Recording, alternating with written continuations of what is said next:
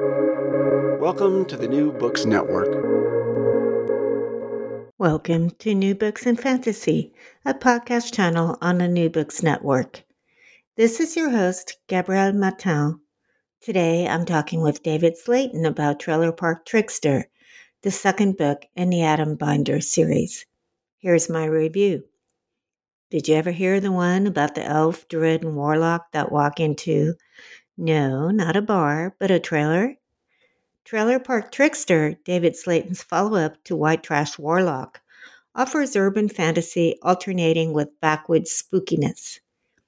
If you thought of warlocks as tall, elegant fellows with British accents and a swirling velvet cloak, think again.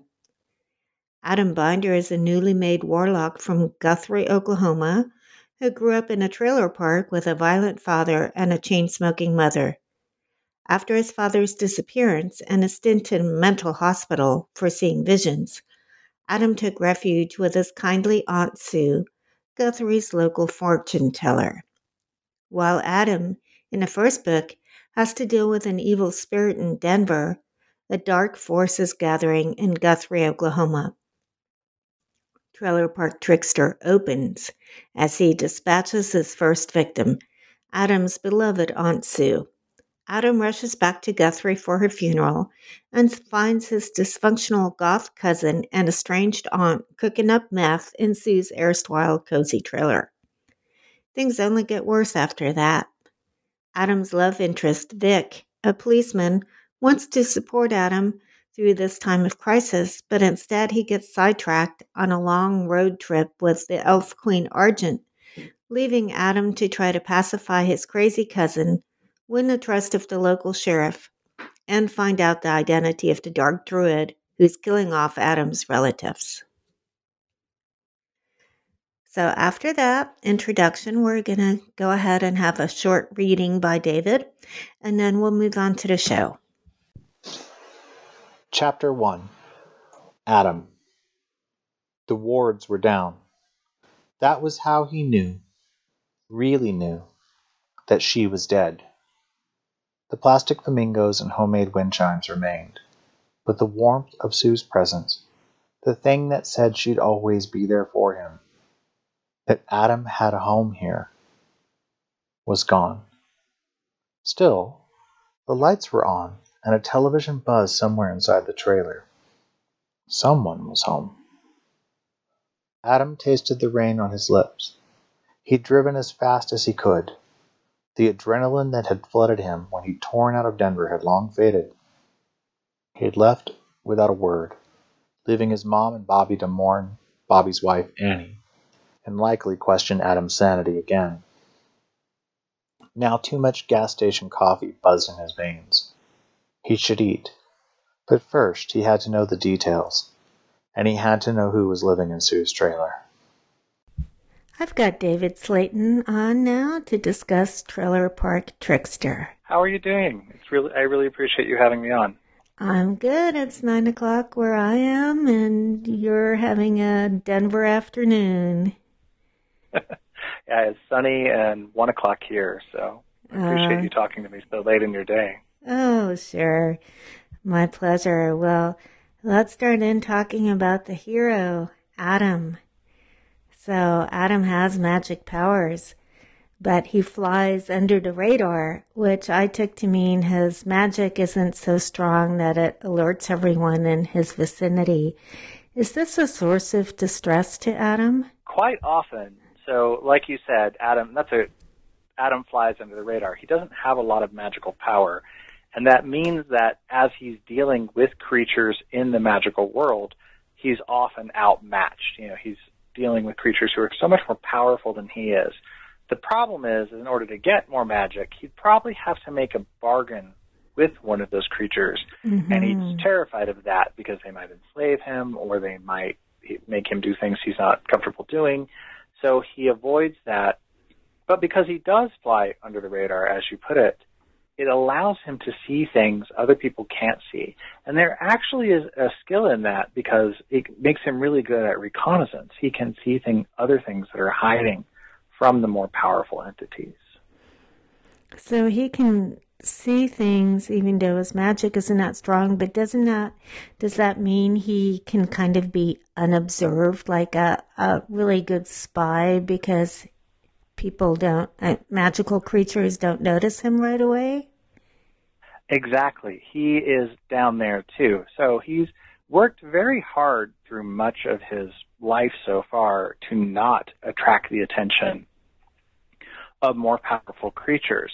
And one of the things that happens in Trailer Park Trickster, the second book, by the end of the first book, White Trash Warlock, unfortunately, in order to save people and to win, he kind of had to expose himself. So one of the things that's happening now in Trailer Park Trickster, and that will be a theme in Book 3, Deadbeat Druid, is Adam can't hide anymore. People know who he is. Yeah, he's turned into a warlock too, hasn't he? Yeah.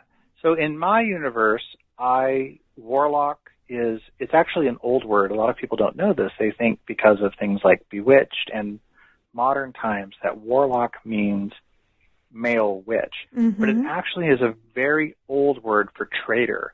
It means somebody who betrayed the tenets of magic or somebody who betrayed the tenets of witches. And in my world, that means that you had to betray life. You had to make a magical sacrifice. And in the events in White Trash Warlock, Adam has had to do that. Warlocks are very rare in my world because of that. And what Adam's still figuring out what that means for him and his powers. And the creatures and beings that he deals with, his allies, also are still trying to figure out what that means. They're very rare. So while Adam remains not very powerful, he is unique, and that makes him a bit of an outsider, which of course is a big theme in his character altogether. Mm-hmm. It is, and he, because he is an outsider, he really hasn't had that much grounding in magic, other than Aunt Sue, who isn't a deaf magician by any means. He's given magic a lot of thought and come up with some conclusions. For instance, he says every living thing had some magic, even if they didn't know it. Most people access the other side through dreams. People with a little more power, usually from their bloodline, might have visions. Others bargained with things best left alone. Now, we don't want to do a spoiler, but in general terms, who is Adam referring to in that last sentence?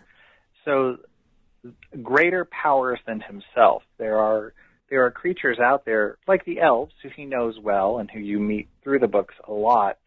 They are creatures he could bargain with. But there are far more dangerous and dark things out there in the spirit realm. Demons, for example, or entities who are they don't see mortals or humans as having value. And again, we get to meet some of those in Trailer Park Trickster, but Adam would be very cautious about ever trying to form a relationship with any of those creatures because he is scared of them, and rightly so. And we have moments in the books, and you see one particularly in Trailer Park Trickster towards the end, when Adam finally does have to go get help, like he does kind of, I think, early on in White Trash Warlock. He reaches for the powers that he knows. He reaches out to the elves because he knows them best. Well, others bargained with things best left alone. We can say that someone in Adam's vicinity, someone he's close to, has made a bad decision in terms of bargaining with things best left alone. Oh, yes. And that, of course, is going to blow up kind of spectacularly in Trailer Park Trickster. Literally, sometimes.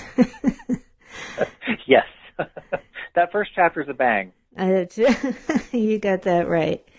Well, Adam also admits he has no prayers, he has no gods, and the closest things he'd met to them were jerks. So we've already established he knows elves. How has his relationship with them been? Well, you kind of nail it on the head there. Early on, he meets up with the elves in White Trash Warlock. He has a past relationship with the elves because his first love was an elf who abandoned him and broke his heart. Mm-hmm. And so he's very wary of the elves, but at the same time, they're the power that he knows best, and that adds some complications to his relationships with them. He doesn't trust them, so that's why he thinks of them as jerks. He has that complicated history with the elves, and he doesn't, but it's kind of, there's a really great old Terry Pratchett line about how witches didn't believe in gods, or they didn't worship gods because it would be like worshiping the postman. And I always think about that with Adam. Like he would never look at the elves. Like he'll admit they're pretty, and he'll admit they're graceful, and he'll admit that they've got all this magic and they're really neat. At the same time, he knows them too personally to think of them in this very, awestruck way, which is really fun. I like that he just, thinks of them as jerks and calls them names, and never to their face, because he's still kind of terrified of them. Well, we have the alternating narrative with Adam and Vic. Vic is Adam's love interest, and Adam left Vic troubled about a lot of things, but it seems like Vic essentially still yearns to get serious with Adam despite the problems. What about Adam does he love the most? So it's established very on when we meet Vic in White Trash Warlock that he loves Star Wars.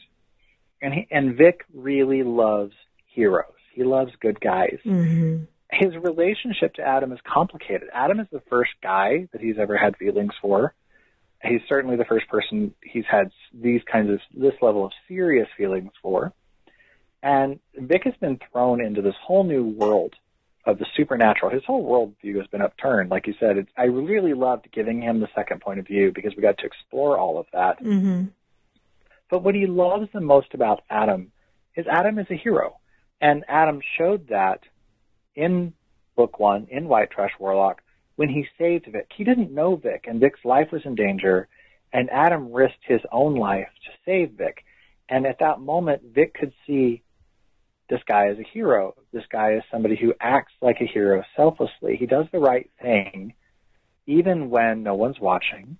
And even though, again, he's so magically outclassed by some of the things that he's facing, but he'll still do the right thing. And that's a powerful draw for Vic.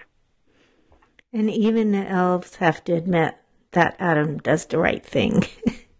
And they're not real big with compliments in general. Exactly. It's a big thing that Argent, the Queen of Swords, has taken this affection to Adam. I really appreciate that about her. So a little bit more about Adam and Vic. Do they share a similar background, and how does the answer to that influence the chances of their relationship succeeding? Oh, man. Their backgrounds could not be more opposite. And that's actually on purpose. I set the Martinez family up to be a mirror to the Binder family. So where Adam and the Binders are backwoods, and they come from my background. I want to be very clear that when I talk about backwoods and growing up in a trailer and a high school dropout, that's my experience. That's where I come from. So Adam's background is mine. So people sometimes wait, that's how I grew up in those woods in that trailer. And so but his family's not educated, and they don't talk about things particularly. They don't talk about the difficult things, which of course, so much of the conflict in the first 2 books is about the secrets people are keeping, the things people don't want to talk about, that honestly, if they would, things would go a lot smoother, and it would solve a lot of problems. But these old secrets keep bubbling up. But the Martinez family, Vic's family, they are very close. They talk about everything. They share information. And when Adam first meets them in White Trash Warlock, it's a very funny scene because he's just stunned by them because they're so open and they talk about everything. Vic tells them everything, and Adam doesn't know how to relate to that at all. So their backgrounds are so polar opposite, and I had a lot of fun mixing, playing that off of each other. Vic's mother is a college professor, for example. He's well educated. They had vocabulary quizzes every night at dinner, right? He knows so much more about the world and history. So I think the contrast between them leads to a lot of the conflict in their relationship because Adam's not used to trusting anyone. And Vic is patient, but he does have his limits. I think they've each got a lot to work through in Trailer Park Trickster, and we'll see how that all plays out and is finalized in Deadbeat Druid. Mm-hmm. And Vic is shocked once in a while. Even as a policeman, he's shocked by things he finds out about the binders that he just can't quite believe. Yeah, he comes from a very different world. Uh-huh. So Vic does a lot of soul searching in this book. And what else preoccupies him other than his relationship with Adam? Well, it was important to me that Vic not just be a love interest. I want him, that's one of the reasons I gave him his own point of view. And some people are a little sad that they don't spend more of the book together, but it's important to me that Vic be his own person, his own character. And I really enjoyed being able to spend more time in his head and in his perspective of things. So he's dealing with a few things. First of all, he's dealing with the fact that there's a supernatural world, learning that there's this whole other side to reality that he didn't know about before he met Adam. And getting to explore that with Argent on a road trip, which was super, super, super fun to ride. The car. Was something I really wanted to. I love that whole bit. The road trip between the two of them was so much fun. It just cracked me up getting to put that in. And so he's dealing with that. He's dealing with kind of an upend in his idea of how the world works. He's also dealing with the fact that while his perspective has totally changed. It's a bit of a spoiler, but by the end of book 1, Vic is a Grim Reaper. He has taken on a whole new role in the world. Right. That he didn't even know Grim Reapers were real. And then in addition to that, on his own kind of personal journey, he's up to this point, he's been a policeman. And he's a rookie cop. He's fairly new to it, but his relationship to that profession and to that life choice is also something that's getting upended and twisted as he sees, as we all are, the kind of conversation of police in our societies right now. And it's a big conversation here in the States, of course. And then finally also, for the first time in his life, he's admitting and realizing that he's bisexual, that he's attracted to both men and women.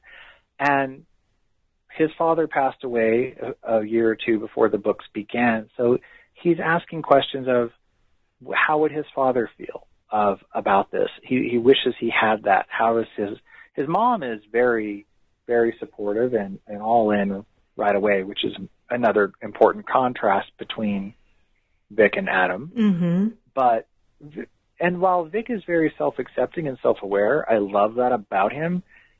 There's still some things he kind of has to ask himself and get into in that new change in his identity. Well, we've touched about him being a Reaper, and I think Vic isn't quite sure himself how that functions. Can you tell us a little bit more about what a Reaper is, and maybe also describe Vic's new boss to your readership? Absolutely.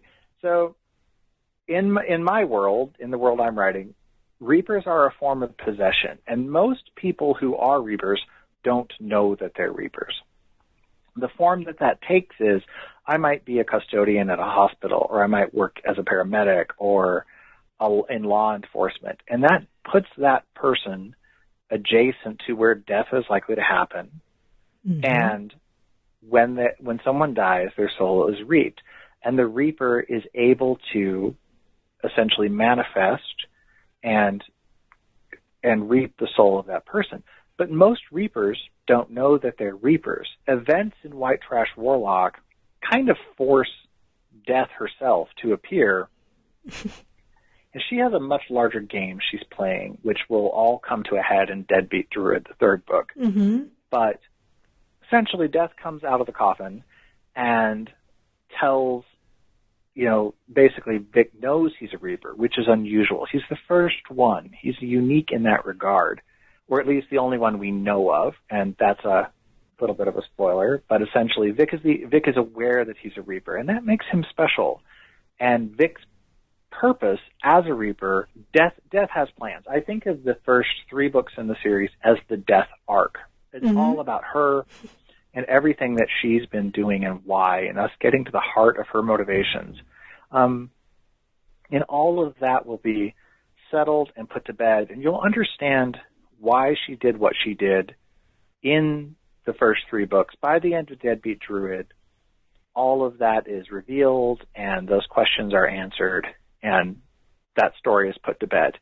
If we get another 3 books, which I hope we eventually get 9 or more, but if we were to get another 3 books, then that would be the elf arc, and we would dive more into the elven motivations. But Death's purpose for having Vic be a Reaper and be an aware Reaper is something will definitely come to light by the end of Trailer Park Trickster and by the end of Deadbeat Druid. So what does she look like when Vic encounters her? What is she skiving, or is she having a drink of something? Or I thought that was pretty funny.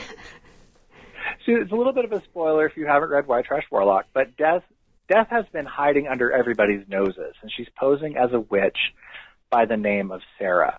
And she is a she affects a very southern black woman, very jovial, very jolly. She always has iced tea. Mm-hmm. And I think of her kind of like Nicole Byer, if you've watched Nailed It, right? She's got this very exuberant personality and very cheerful, which I like contrast, because, she's Death, but she has this very cheerful personality. Yeah. And so she, when Vic first meets her, and Adam has known her his whole life without knowing that she's Death. And in order to make all this work, basically Death has to come out to the world and to the supernatural world. And that's got larger implications than just for Vic or Adam, because the elves, all these people, like, wait, why is she suddenly telling us, who she is? Why is she suddenly revealing herself after all this time? But I really love her personality. She's very fun and a little bit flamboyant and playful. But every once in a while, somebody will underestimate her or forget who she is. And she's pretty quick to remind you, hey, don't mess with me, So Adam muses that rust and dust is the Binder family legacy. Is that true? Is that all? There is definitely some magic there, but in that regard, he's thinking about the practical fact that his family is poor, that they're rural.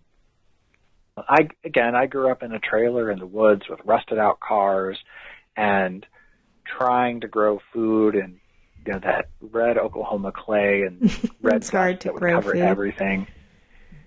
Yeah, well, the soil is just this red muddy clay that sticks to everything.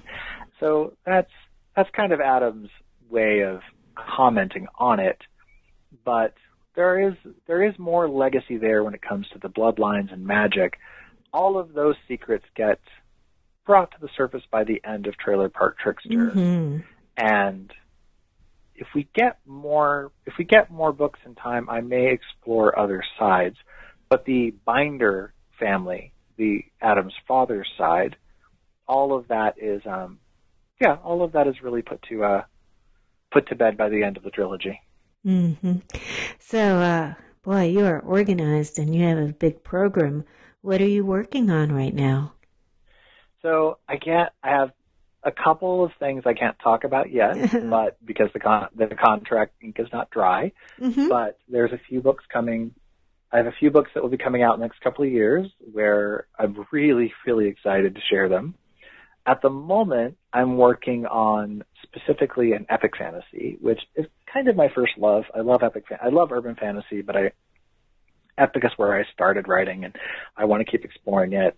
And so that's something that I've been pouring a lot of my time into when I'm not doing promo or edits for the Adam series. Well, how do we keep up with all the stuff that you're doing? What's the best place to find out the breaking news? The easiest way is to go to my website, which is just David R. Slayton. Don't forget the R. That's really important. So davidslayton.com. and sign up for my newsletter. As soon as I can have some announcements, I'll be sending out a newsletter to let people know. Another good way is just to find me on social media. And if you go to davidrslayton.com, on the homepage of my website are all of my social media handles. I'm very active on Twitter. I'm fairly active on Instagram and Facebook. But really, if you really want to kind of keep up with me, Twitter is probably the best place from an author perspective. But I tend to cross post. I'm just about everywhere except TikTok. I'm just not funny enough for TikTok, I don't think. Maybe we've aged out of that. I mean, well, thanks so much for taking time out of your writing to chat with us today. Thank you so much for having me. I really appreciate it. Thanks for listening to me today on the New Books Network in Fantasy. I've been talking to David R. Slayton in Denver about Trailer Park Trickster, the second in the Adam Binder series. Join me in March when I talk to Peng Shepherd, author of the Book of M, about her new novel, The Cartographers, a thriller about the New York Public Library, no less. Turns out map makers can be dangerous folks to mess with. I'm your host, Gabrielle Matin. You can also follow me on Twitter to get updates about new podcasts and more, @Gabrielle Author. Tune in next time.